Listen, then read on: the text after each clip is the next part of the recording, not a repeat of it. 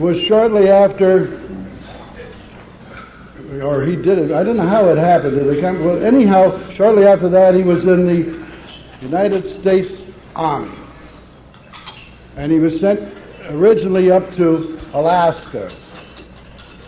Well, those of us old enough to remember, we can remember the privations that they suffered there in Attu and Kiska, the loneliness, the never ceasing wind and sleet, the absolute lack of any even glimpses of female persons. The Section 8 ratio is getting bad up there. Roy developed a romantic attachment to a moose.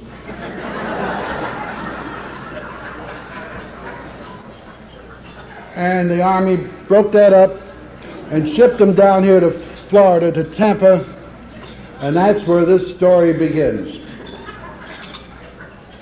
He has to speak to us now. He isn't too happy about it, possibly. There was a Christian that they threw to the lions in the Colosseum. And they let the lion out. And the Christian was standing there, and the lion was creeping up towards him and creeping up towards him. And all of the screaming Romans could see the Christian lean over and obviously say something to the lion, who suddenly just turned around and slunk back in his cave. And the Romans all gave the Christian thumbs up and saved him. And he went back with the other Christians. So what did you say to the lion? He says, I simply told him he'd be expected to say a few words after dinner. It is with great pleasure that I give you a friend of all of us, Roy. Come on.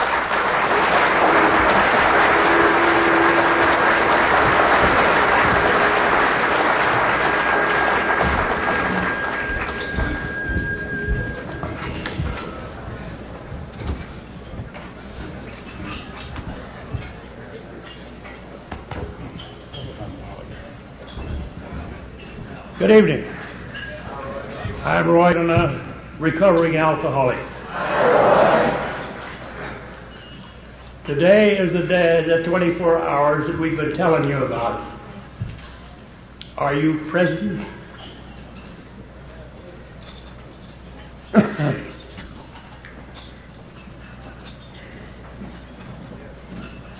People ask me how I stay sober. The same way I do my life. Before I came up here, I drove in to the bank that I do business with, and I gave a piece of paper, and they gave me some money. Now, why did they give me some money? They did that because of something that I did prior to that. I put some money in the bank. And if I don't continue to put money in the bank, I'm going to have checks bouncing.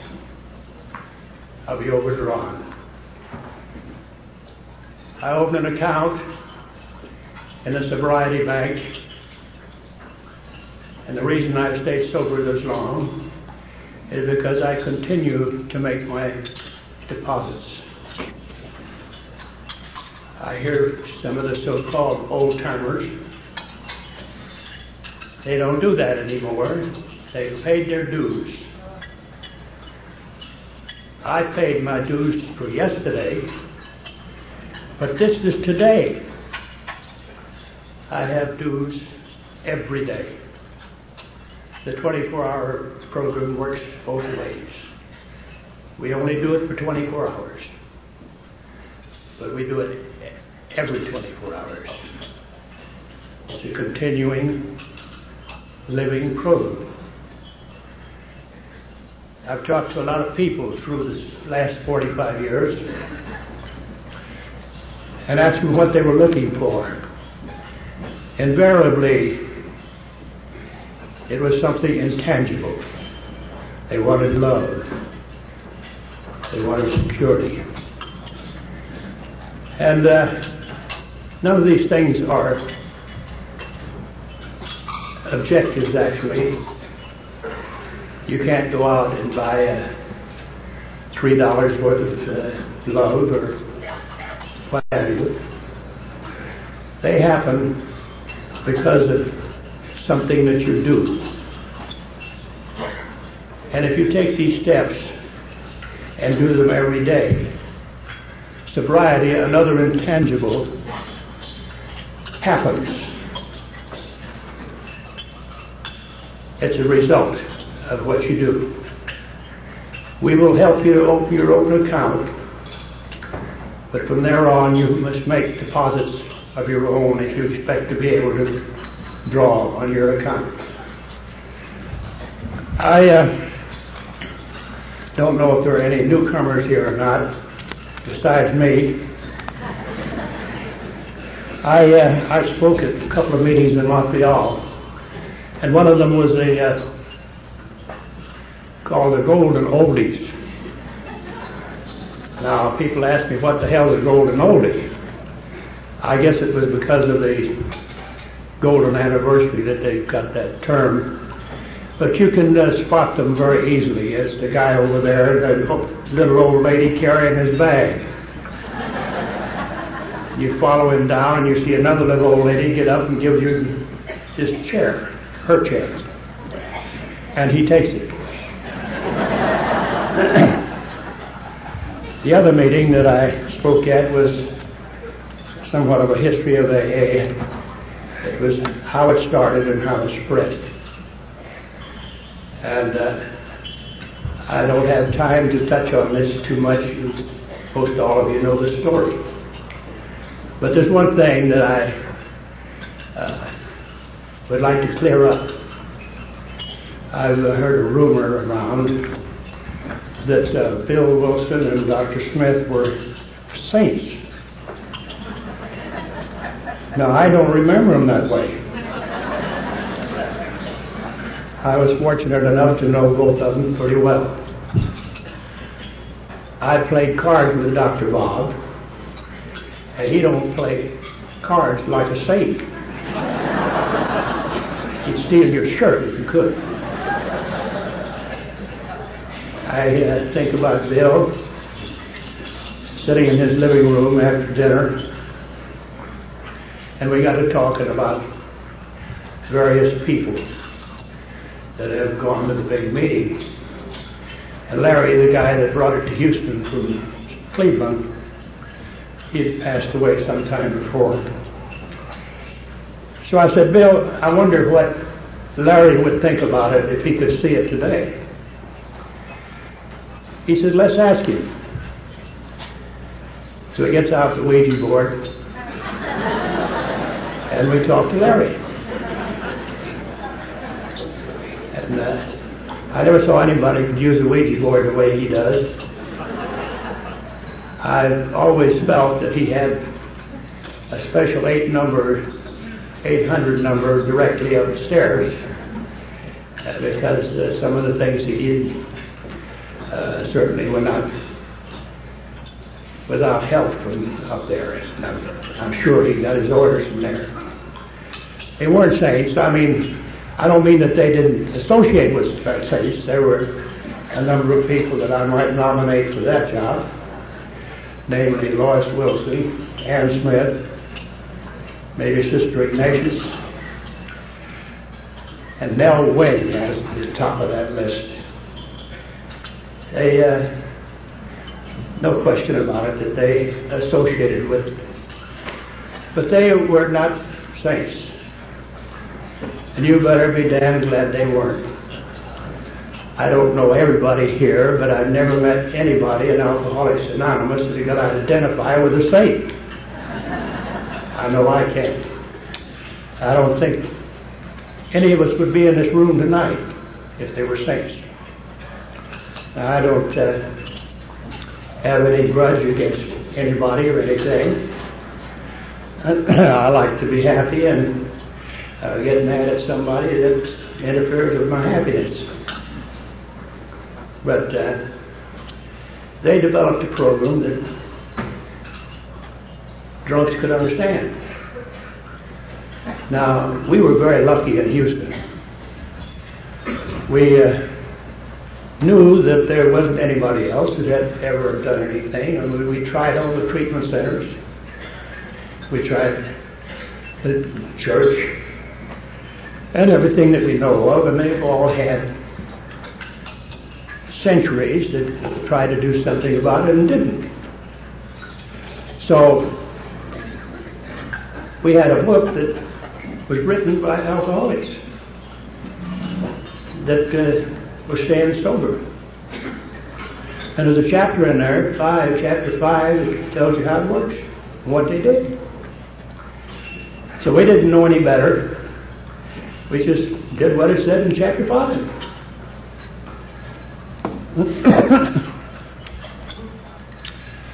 I don't know if I could make it today with all the help you get.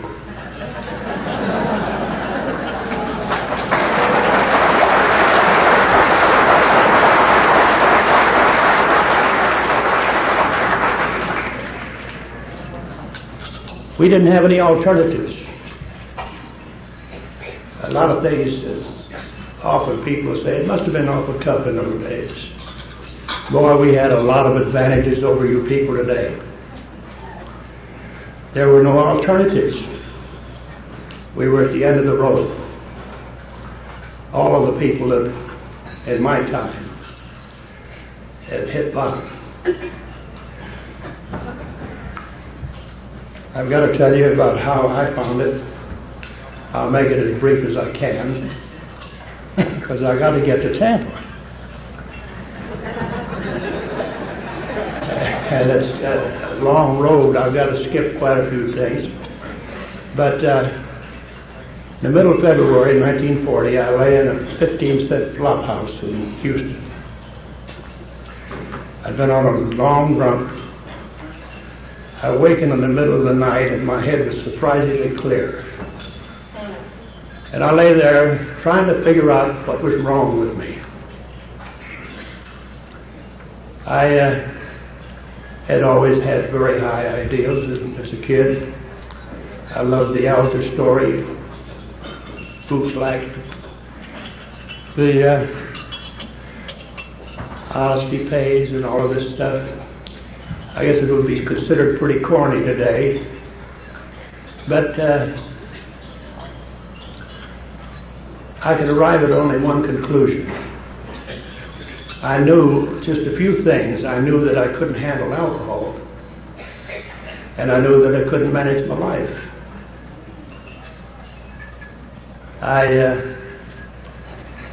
The only thing that I could figure out that I was insane. I'd always heard that a person's ability to profit by experience is a measure of sanity. Certainly I was crazy. Step 1 and 2. I had turned away from religion very early in life. It didn't turn away from me, but I had the guilt left. It's kind of hard to do that. It's kind of like being mad at somebody, you know. It doesn't bother them, but you suffer. Anyhow, my attitude about God, I could see no reason why He would be interested in me as an individual, or why I had any right to call upon Him. But I was like the little boys talking about prayer. First little boy said, "At our house we pray morning, noon, and night." The second little boy, like me, he says, "At our house we only pray at night. We're not scared in the daytime."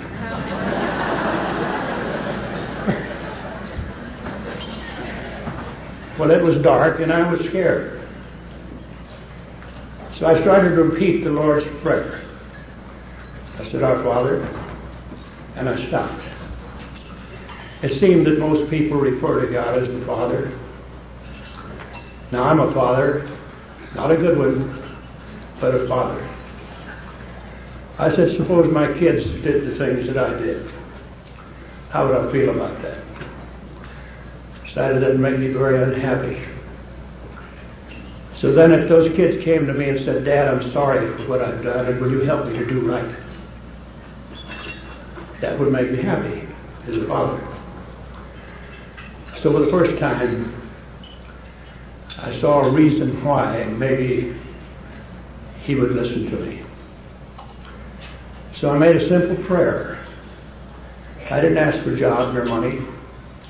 I'd had those things in the past, and in good measure. Obviously, that was not the complete answer. I didn't know what I needed. So I said simply, God, if you can and will, please show me the way.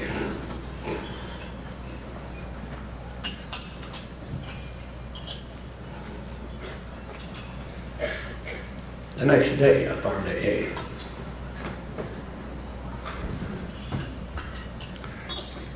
That is, I heard about it from a man I used to work for. And I heard that someone had told him that I was in town and that he could sure use me if I was sober. So, up to this point, I have never been aware of a prayer being answered one way or the other. I had prayed and probably forgot it. This was no different.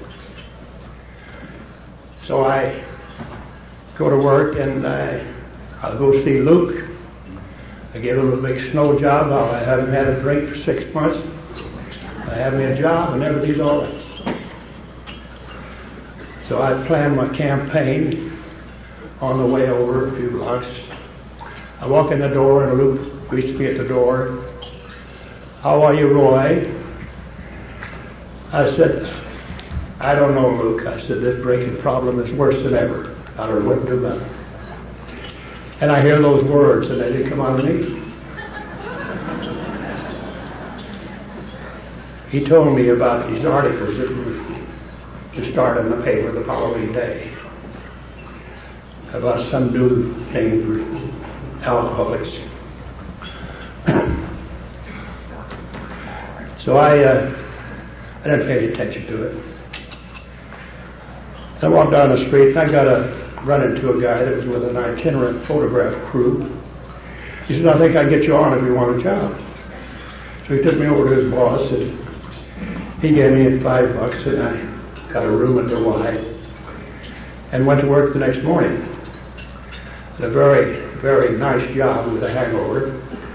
I would go in the crew and you'd walk into, say, a restaurant where there are a lot of people. And I carried plates and flash equipment.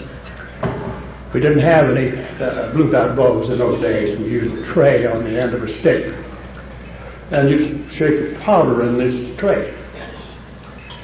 And I was pretty nervous with this hangover I had. And sometimes I'd get quite a bit in there. And I would pull the flash, and sometimes it was an explosion rather than. But I finished the first day, and I stopped in Luke's office and saw the light and was there, and I went in. And he threw me the paper. He said, there's the first of those articles.